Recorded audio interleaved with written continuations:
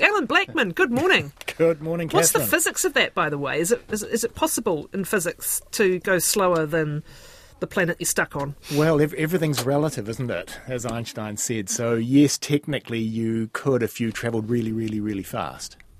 But we won't go there today. That's against the point, isn't it? Yeah. Good morning to you.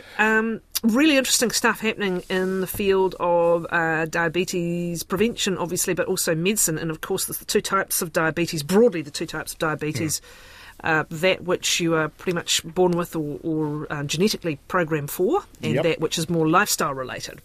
What's the one that's getting an exciting new medicine, or is it both? Well, it's basically the one where you require injections, okay? So I think that's, gosh. Sorry. Tell me what you do know, and I'll keep my tricky questions to myself. There we go. So there's about 425 million people apparently worldwide who suffer from diabetes.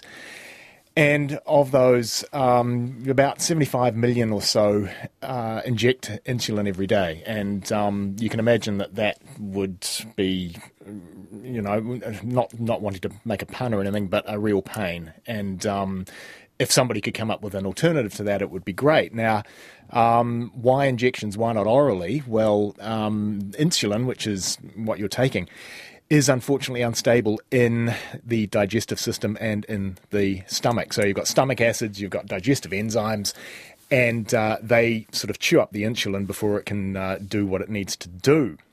So is there any way around this? And the answer to that is, thanks to some workers in Norway and Australia, the answer is possibly, which is better than not at all and not as good as yes, definitely. But work is underway, and they've done fantastic stuff here. They realise that, obviously it's inconvenient having to use needles all the time. And even with injecting insulin, you don't necessarily get it to the place that it's meant to be, and it can accumulate in the muscles and body fat, and that can actually lead to hypoglycemia, which is definitely not what you want, the actual low blood sugar thing. So their delivery method, what they're doing, they take the insulin molecule and they stick it to a little nano carrier, and these nano carriers are made of silver sulfide. And these are called quantum dots. And so, in other words, they are tiny, tiny, tiny, tiny nanoscale little particles, essentially. And what these guys have figured out is that, right, so what we're going to do, we're going to take these little nanoparticles, we're going to attach insulin to the surface of these things, and then to protect the insulin so that you can take it orally and it can pass through the digestive tract and the stomach, they're going to cover it, or they have covered it, with a polymer that is a mixture of glucose and a thing called chitosan, which is derived from the skeletons of shellfish and stuff like that.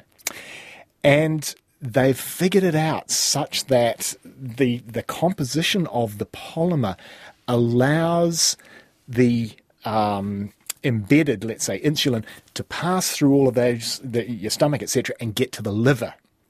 And here's the brilliant part.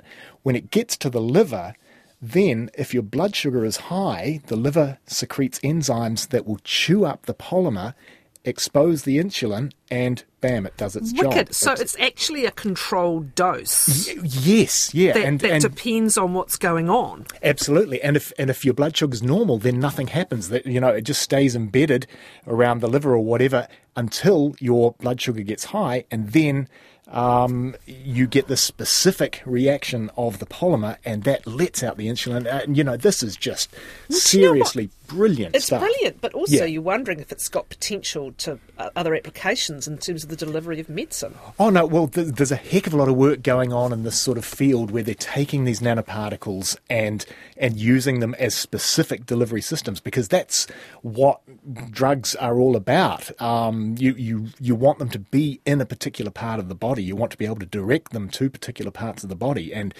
if you can do that, then that's going to help a hell of a lot. Now, I said maybe this is going to be good. Unfortunately, they've only trialled it thus far on mice and rats and, funnily enough, baboons in Australia. So they're going to start human trials on this next year, and they are sort of saying that, hopefully all going well, maybe in 2 to 3 years' time, this might be a viable thing. So, people listening out there who unfortunately have to inject every day, maybe don't get your hopes up just yet, but, this is pretty darned exciting, I think. Very good. And just incredible science, people really thinking this through and just, and if you want to read more, the research was published in Nature Nanotechnology. Absolutely it was, yes. Bottom trawling, oh goodness, are we still talking about this 20 years after we started laughing about the name, and it's not funny, and 20 years after legislation was first considered actually back in this country from my memory. Where are we at now? Well, this is quite unusual actually, sort of a little bit unexpected, I guess, from my side of things. So we sort of think of putting CO2 into the atmosphere. We know that that's not a good thing. We know that the major source of that is the burning of fossil fuels. We know that we're going to have to find an alternative to fossil fuels. And what we don't think of, maybe, are sort of other potential ways in which CO2 can enter the atmosphere. And one of these, as you allude to, is in fact as a result of bottom trawling. So there's a bunch of workers in the USA and Australia, and they have shown that bottom trawling now is a significant contributor to both atmospheric carbon dioxide and ocean acidification as well, neither of which are good things.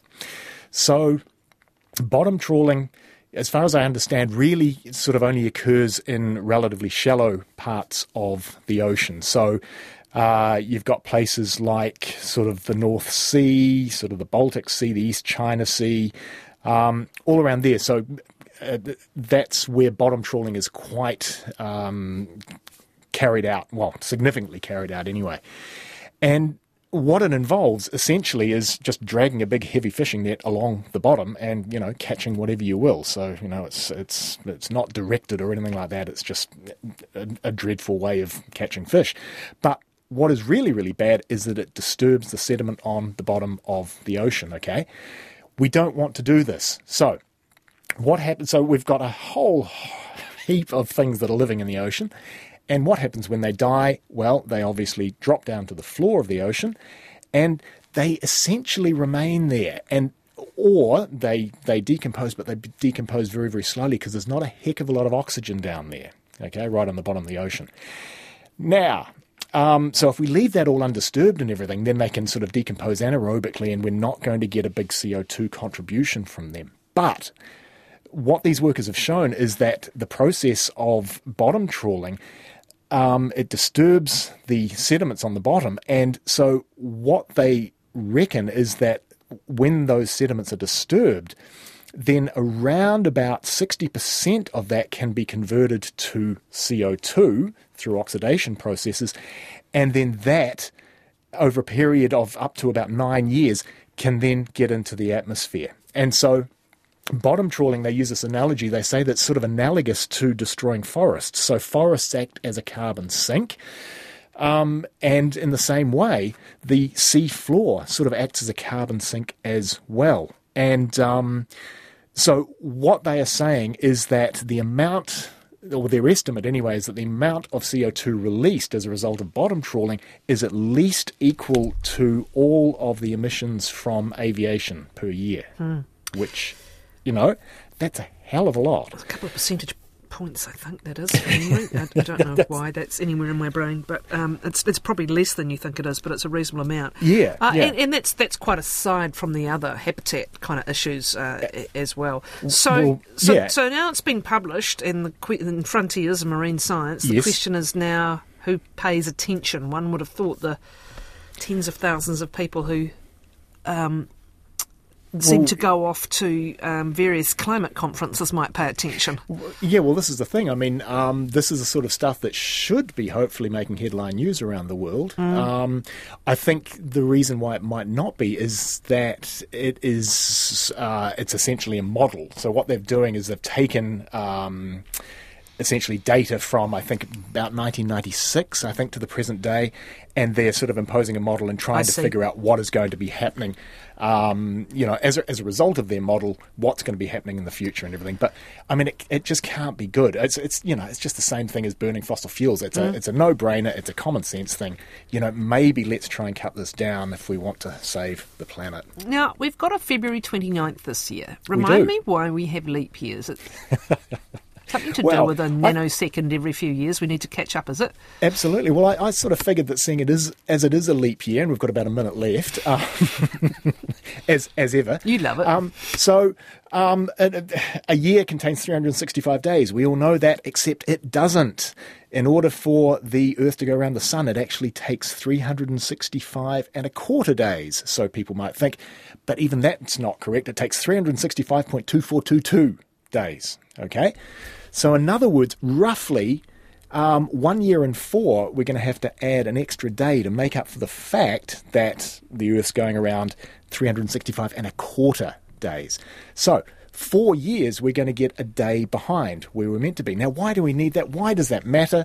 Well, it doesn't necessarily, unless you want to eventually end up having your summers in June, okay? Because that's what eventually will happen. So